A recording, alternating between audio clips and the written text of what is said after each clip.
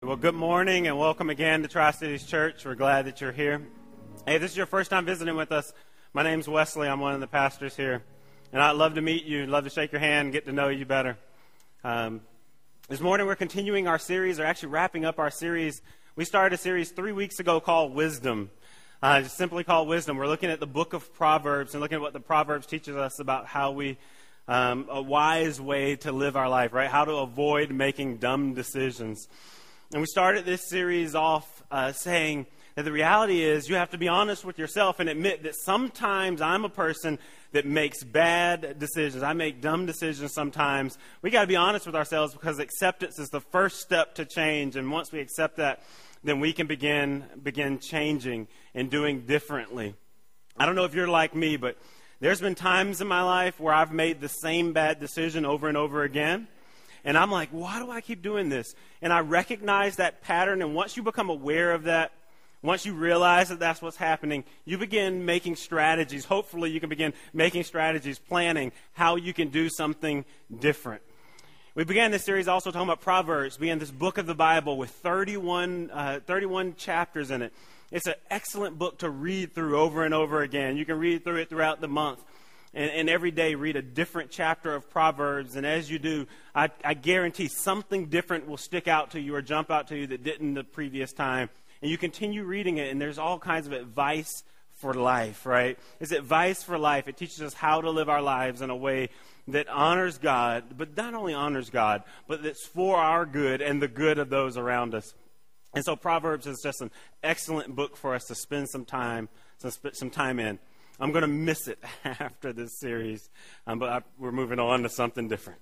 Let's pray before we get into the message. God, we give you thanks this morning. We give you thanks that you have called us into this place to worship you. God, we thank you that worshiping communities of faith, people that love you, that want to know you better, people that think they might love you, but just don't know you. God, that we can gather here and then we can explore the Christian faith. God, that we can get to know who you are, that you've revealed yourself to us through the Scriptures and we can study them and come to a place of understanding. We can know you and trust you enough to follow you.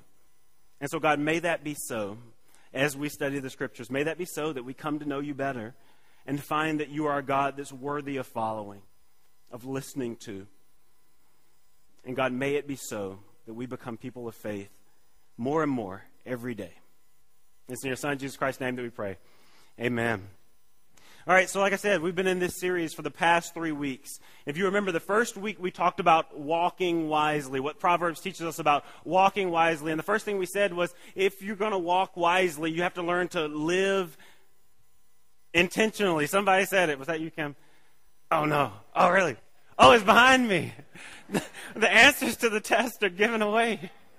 I don't make the slides, so I don't even know what's showing up behind me. But if we're going to walk wisely, we have to live intentionally. Living intentionally. And the first thing I said was that means being aware of our impulses, because all of us are raised in a certain way, good or bad, whether you have good memories, bad memories, right? We all have impulses. Some of those impulses are good, some are not good. And we have to be aware of our impulses so that we can slow down and know what we're doing and live intentionally. And so Proverbs tells us that walking wisely, it means living intentionally. The second week we were talking about wealth and what the book of Proverbs tells us about wealth. And we saw that God wants us to honor him with our wealth. And it's not just the wealthy honor God, but it's whatever we have, whatever money that we are able to earn and have for ourselves or inherit, and whatever money we have, whatever our wealth is, whatever our state of wealth is, God wants us to honor him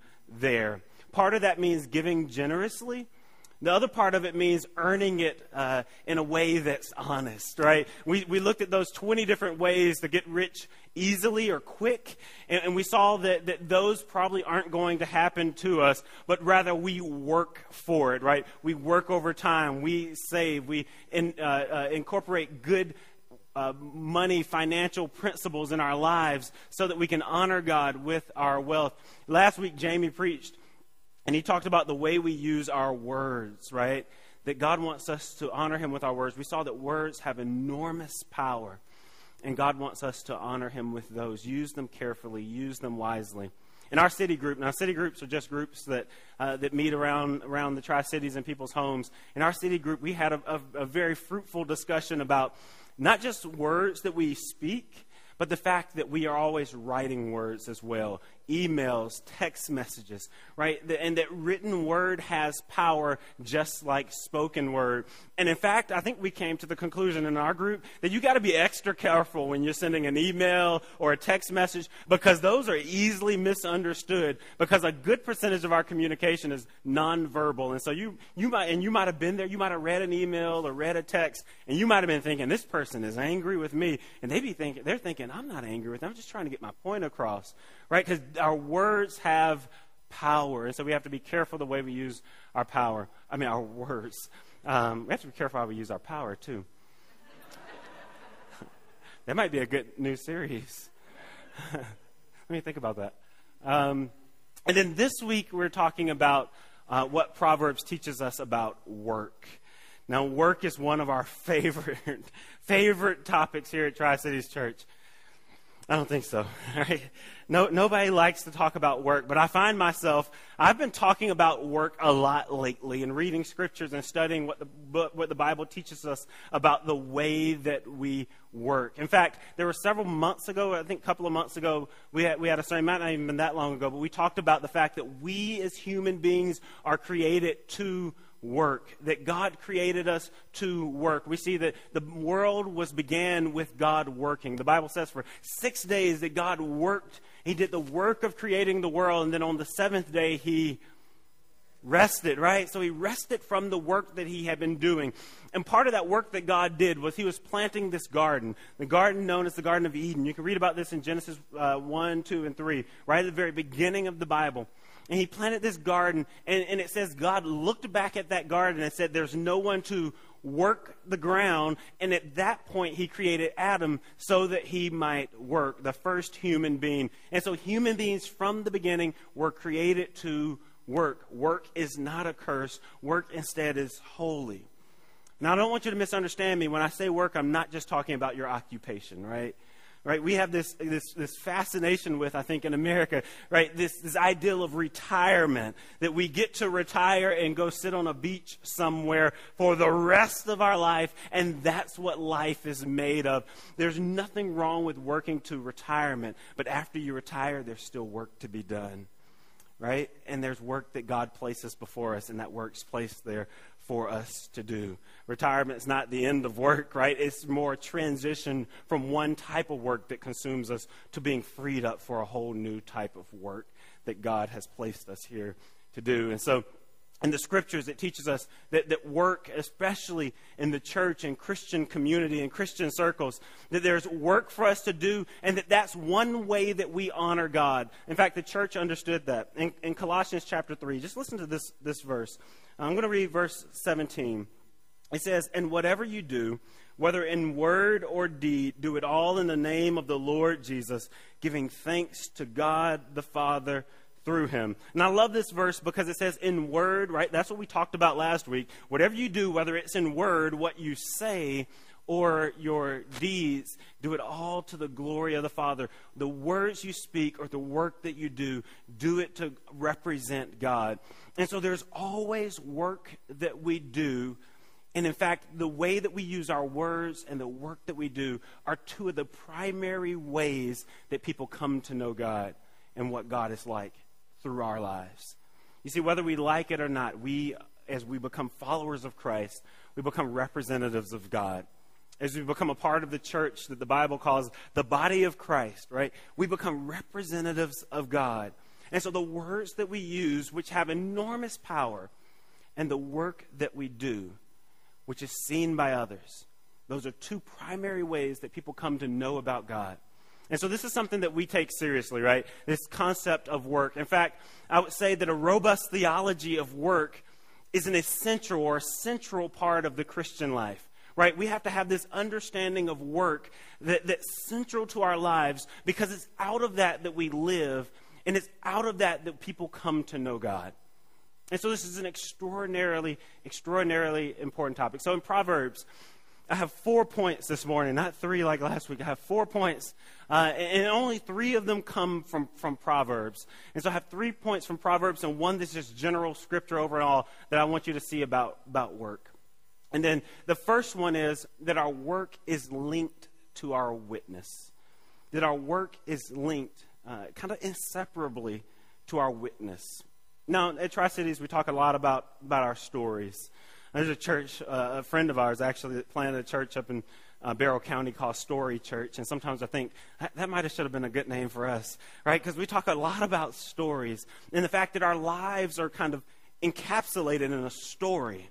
Right, from the time we're born, there's a story. Now, some people have their stories recorded, right? They have these books like Abraham Lincoln, Martin Luther King. There are certain people that have books, biographies that have been written about them. Their story has been written down. Now, for us, a lot of us, our story will never be recorded. It'll never find its way to a bookshelf. No one is ever going to read it.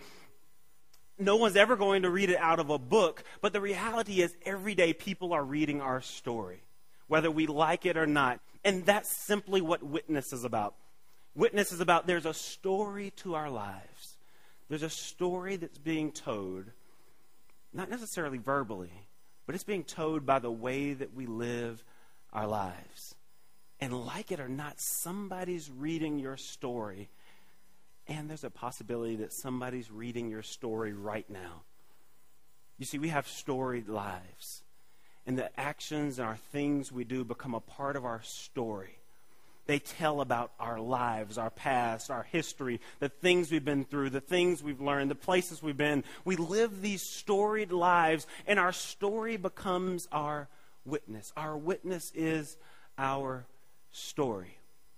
Now, in the gospel, the good news that's found in the scripture is that no matter what your story has looked like, and no matter what your history is from birth up until now, that God redeems even the ugly parts of our story.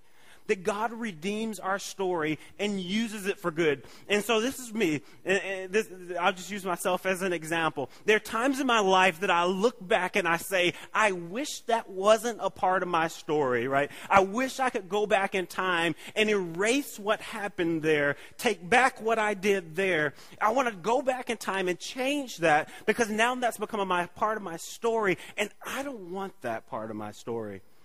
But the gospel, the good news of Jesus, is that God has chosen to redeem our story. So God's saying, hey, don't pretend like that's not a part of your story, right? Don't go back and wish that you could erase that, because I am a God who uses that for my glory, for the good of the world.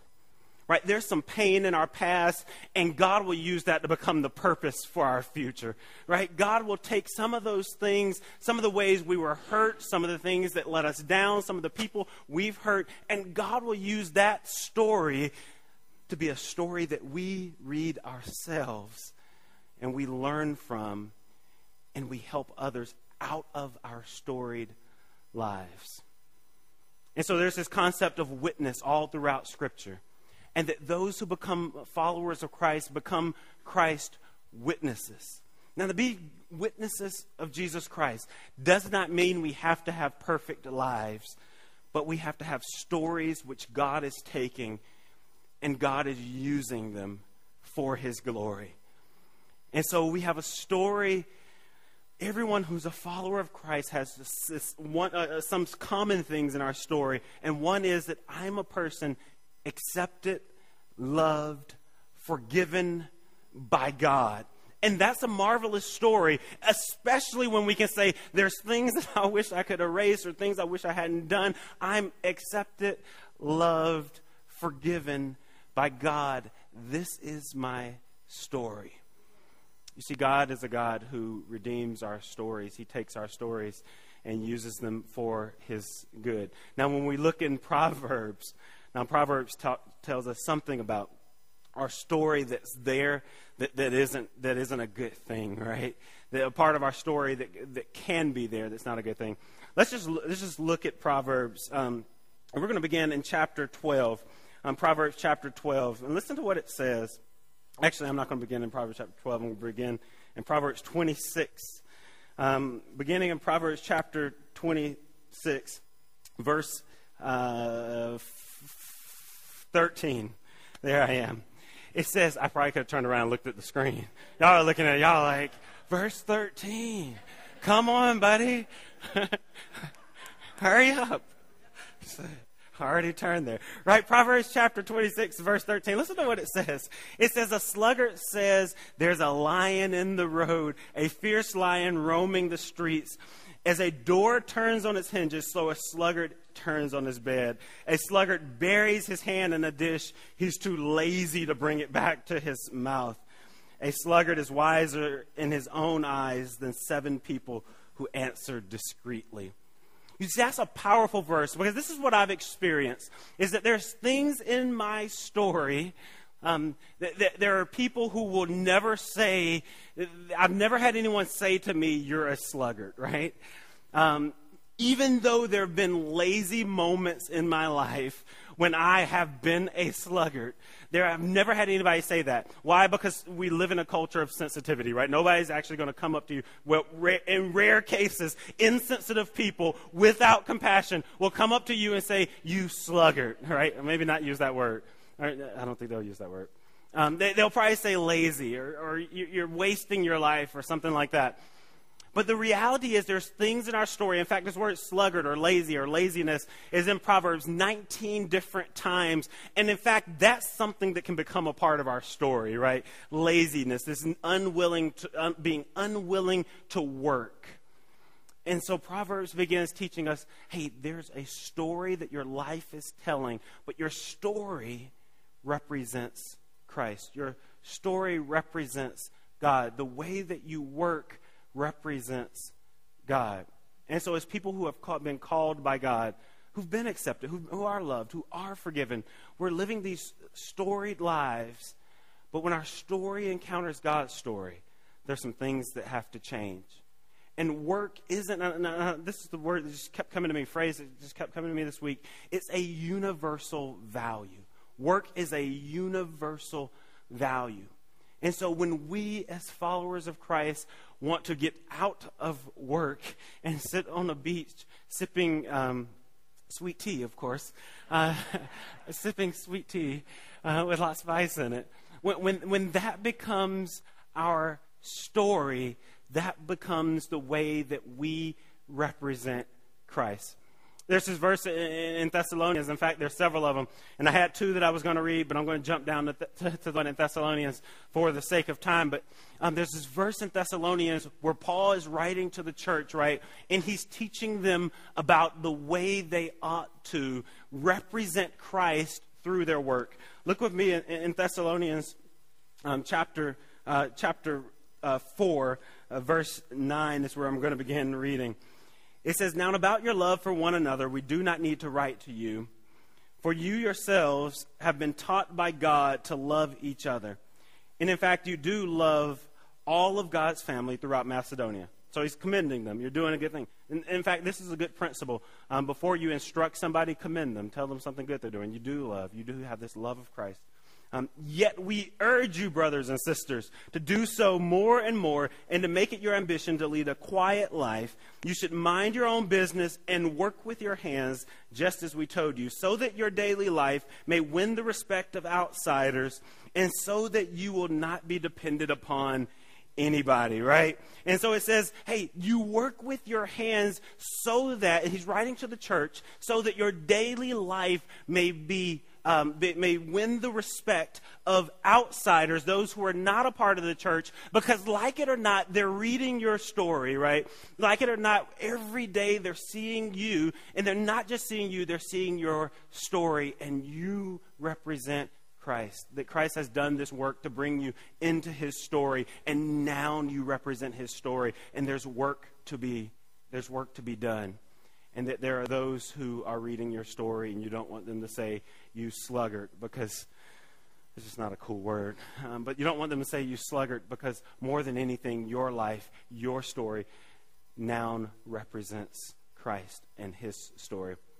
In fact, this is the first point, that the way we work is linked. It's inseparably linked to our witness. It's linked to our witness, our story. as followers of Christ, we're called to bear witness of Jesus Christ. And people need to come to know Jesus better through our lives.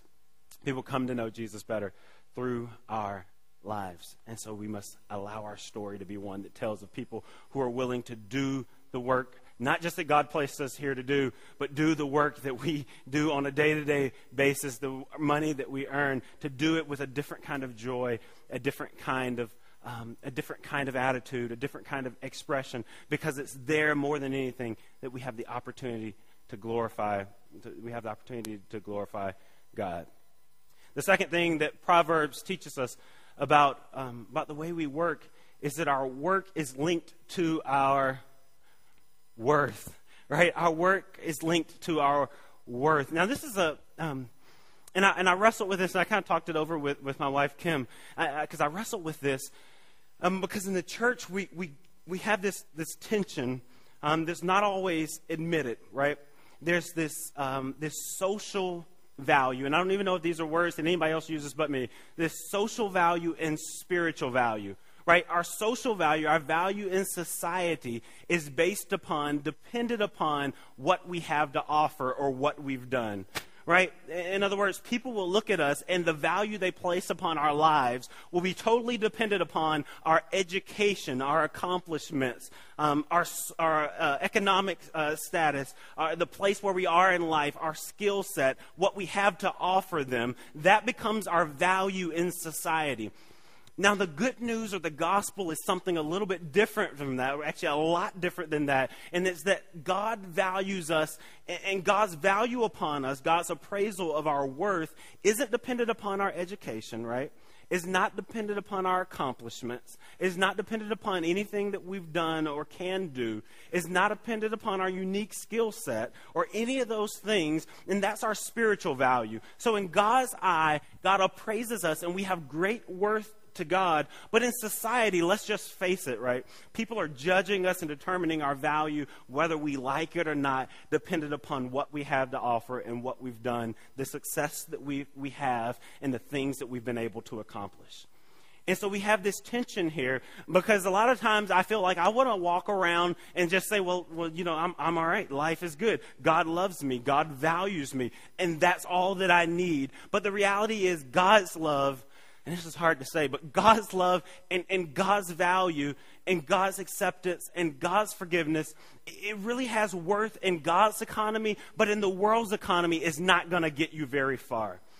In other words, if you went in for a job interview and the only thing you could say was that I'm loved and accepted and valued by God, you're not getting the job, even if you're applying for a job at Chick-fil-A, right? It's just not happening, right? They won't hire you to fry chicken if the only thing you can say on that interview is I'm loved and accepted and valued by God, right? It's just not going to happen. If that's the only thing on your resume, it's not going to get you very far, right? We're justified in God's eyes. God doesn't see us because of the stories of our past and the failures that may be there. We're justified in God's eyes, but let's deal with it. We're judged in the world's eye. Right? The world's looking at us, and they're determining our value based upon what we have to offer.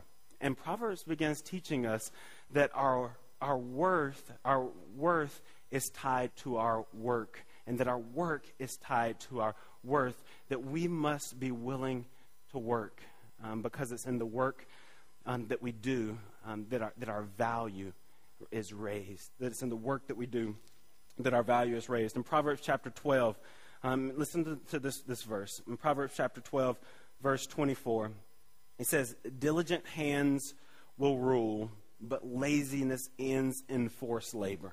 Right? Diligent hands will get you pretty far, but laziness isn't going to get you anywhere. You're going to end up feeling like you're a slave, right? It'll get us stuck in those places, right? Diligent hands will rule. Those who are willing to work will rule. But laziness ends in forced labor. Flip over just a couple of chapters in Proverbs chapter 20. In Proverbs chapter 20, it says this in verse 4. It says, "Sluggards do not plow in season, so at harvest time they look but find nothing." right? Those who aren't willing to work, they look for the things they need, but they don't find anything, because laziness, this inability, this unwillingness to work will not get you very far. It will not increase your worth. In fact, it will get you in a desperate, bad situation that you don't want to get in. And so the Bible is constantly teaching us that there's this value to work and that we must be willing to do work. We must be willing to do work. In Proverbs chapter 31, there's this passage. It's just kind of a classic passage. It's just talking about a working woman, right? In Proverbs chapter 31, verse 10, it says, the sayings of, verse 10, a wife of noble character, who can find? She's worth far more than rubies. Her husband has full confidence in her and lacks nothing of value. She brings him good, not harm, all the days of her life. She selects wool and flax and works with eager hands.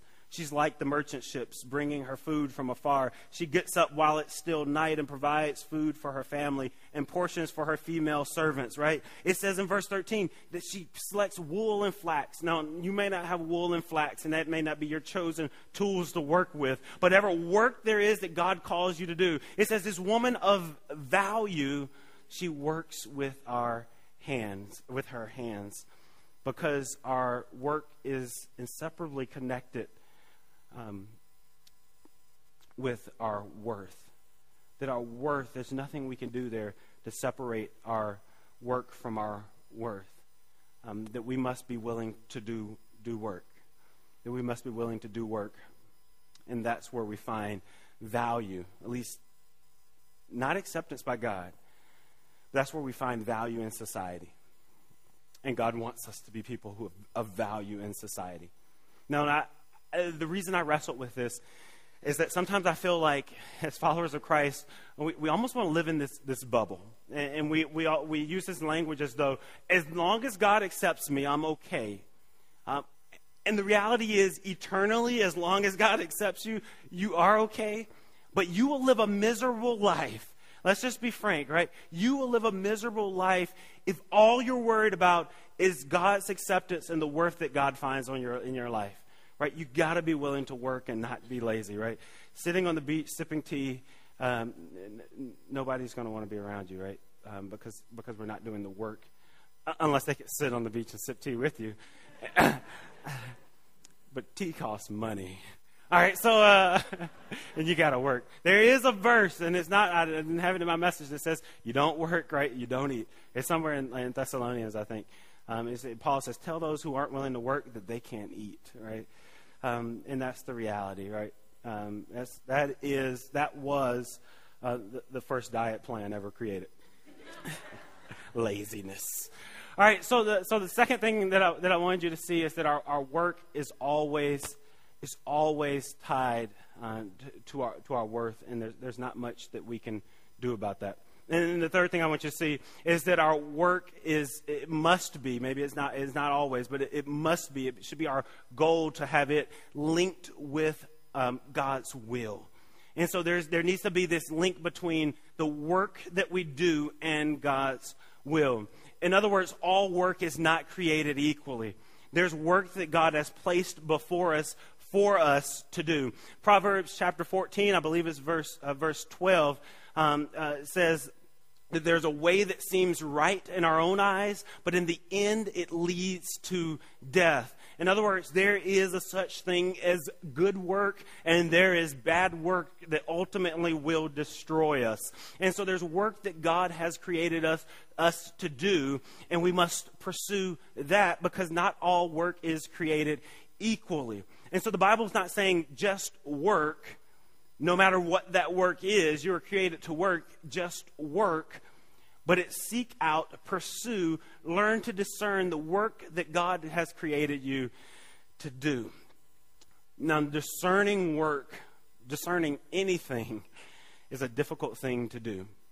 Right? I've heard people say that they heard the voice of God audibly. They've heard the voice of God saying, do that. Or do this.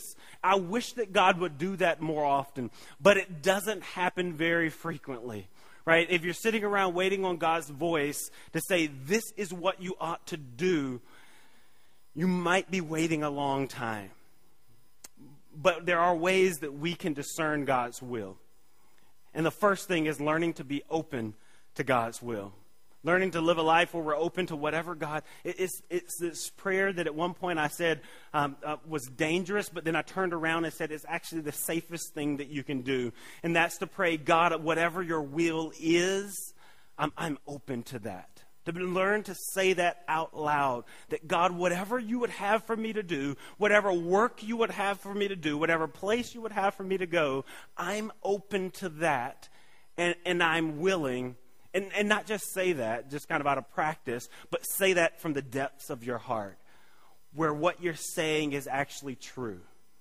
And so being willing to say, God, I'm open to your will. And it's at that point that we begin listening for God. There's different things we can do to listen to God. One of the first things we do is we begin reading the Scriptures and listening for what God is saying to us there. Because the work that God will call us to will never contradict the Scriptures. Right? The work that God will call us to would never contradict the Bible. And so God is never going to call you to do the work of offing somebody, like murdering somebody, right? That's just not going to happen, right? No matter how much you want that to be, God, please let me get rid of this person, this one. That's not going to happen, right? The work that God calls you to do is never going to contradict the Scriptures. So begin listening to what God is saying in the Scriptures. Surround yourself with people who have been following Christ longer than you have, and be willing to listen to them. Now, this is what I find myself wanting to do with people who've been following Christ longer than me and just been in the same place where I've been. I've been one to say, they don't know what they're talking about, right? And I go to find another one that says what I want them to say. That's what I often want to do. But learn to listen. I'm not saying follow and do everything that somebody else tells you to do, but learn to listen to those who've been following Christ longer, who are wiser, who know the Scriptures better. Learn to listen to them and have somebody with you who can walk with you and help you discern God's will. Another thing that's helpful is give people who are around you permission to speak into your life, permission to tell you the truth. Because the reality is people around you, at least people who care for you, probably don't feel that they have the permission to tell you the truth unless you give it to them. Because we're so afraid from time to time of offending people. So give somebody permission to speak into your life. And then the third thing or fourth thing that I would do is listen to the patterns in my life, right? Listen to the patterns that happen over and over again, the things that have happened over and over again. Begin listening to those things, because if I did this one time, 2 times, 3 times, and it ended badly, there's a good chance that God isn't calling you to do it a 4th time, right? That's just a guess, but that's probably a good chance. Begin listening to these patterns, right? And listen there, because that'll help you discern God's will. That means we must be introspective. We must look inside. We must be reflective. We must look behind at what's happened, right? And we got to be honest with ourselves. But begin listening. This art of listening will take us a long way. You see, our work is inseparably linked, or should be inseparably linked with God's will. It takes work for us to get there, right? It's not, I follow Jesus today and now everything that I do is in line with God's will. But it takes work to get there. But we got to be willing to do that work. And then the final thing I want you to see is that the Bible teaches us this principle. And it's not really in Proverbs, but it's all throughout the Bible. And that's that our ability to work is linked, inseparably linked with our ability to rest. Our ability to work is inseparably linked with our ability to rest.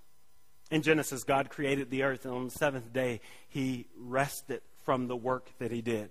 He set this as a pattern for His creation. That, there's work for you to do, but there's also a time that work ceases, and you rest from the work that you've been doing, and you just rest. You just stay there and you rest. You rest from that work. You take a break. The Bible calls this Sabbath. And Sabbath teaches us that our worth, our value, the world around us does not depend upon the work that we do. But more so it depends upon God. Because I guarantee that on that day that you rest, the world will not end. Right? It'll keep going. because the world does not depend upon the work that you do. It depends primarily on God. But the world does depend, at least your world, your world around you does depend upon your ability to rest so that you can continue working. A lot of times we have a hard time with this concept of Sabbath. It's one of those principles in the scriptures that we read over because we have so many things piling up and so many things that we have to get done. And a day seems like a lot of time to take a break from the work that we have to do. But when we read the scriptures, we see that God is in control of the time. And in fact, I love the gospel stories where God multiplies things. You know, I pray that as we learn to rest, that we'll find that God multiplies our time and gives us the time to find the ability to find the time to fit everything in that we need to get done. Because the Bible teaches us that our ability to work is deeply connected. It's linked with our ability to rest. So I challenge you, take some time off. Take some rest from the work that you do. Take a break. Disconnect from the things you're connected to. Disconnect from the computer. Disconnect for some time. Take a break and watch the world continue and watch God be faithful. Watch God rejuvenate you. Watch God give you strength that you can work harder and get even more work done. You know, in the scriptures, this idea of Sabbath is not just a command that God just tells us to do just because God likes commanding things. That's not the way God works. But it's very symbolic, actually. It points forward to this rest that God has for people that chose to follow him. There's this verse in Revelation chapter 14. Revelation chapter 14, verse 13. And it says this: Then I heard a voice from heaven say, "Write this, blessed are the dead who die in the Lord from now on.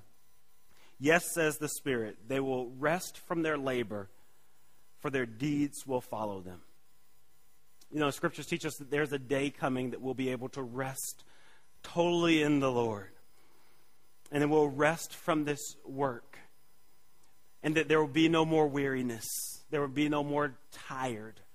There will be no more frustration with things not going the way that we wanted them to go. There will be no more pain. There will be no more hardship.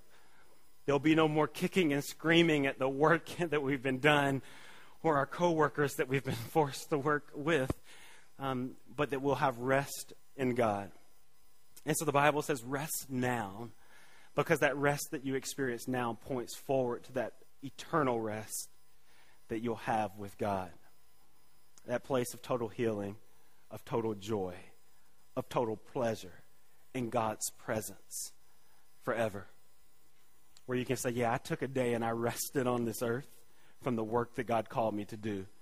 And now I'm resting and trusting God to do all the work because he's completed his creation in me and around me. Let's pray. God, we give you thanks this morning that you've called us to work.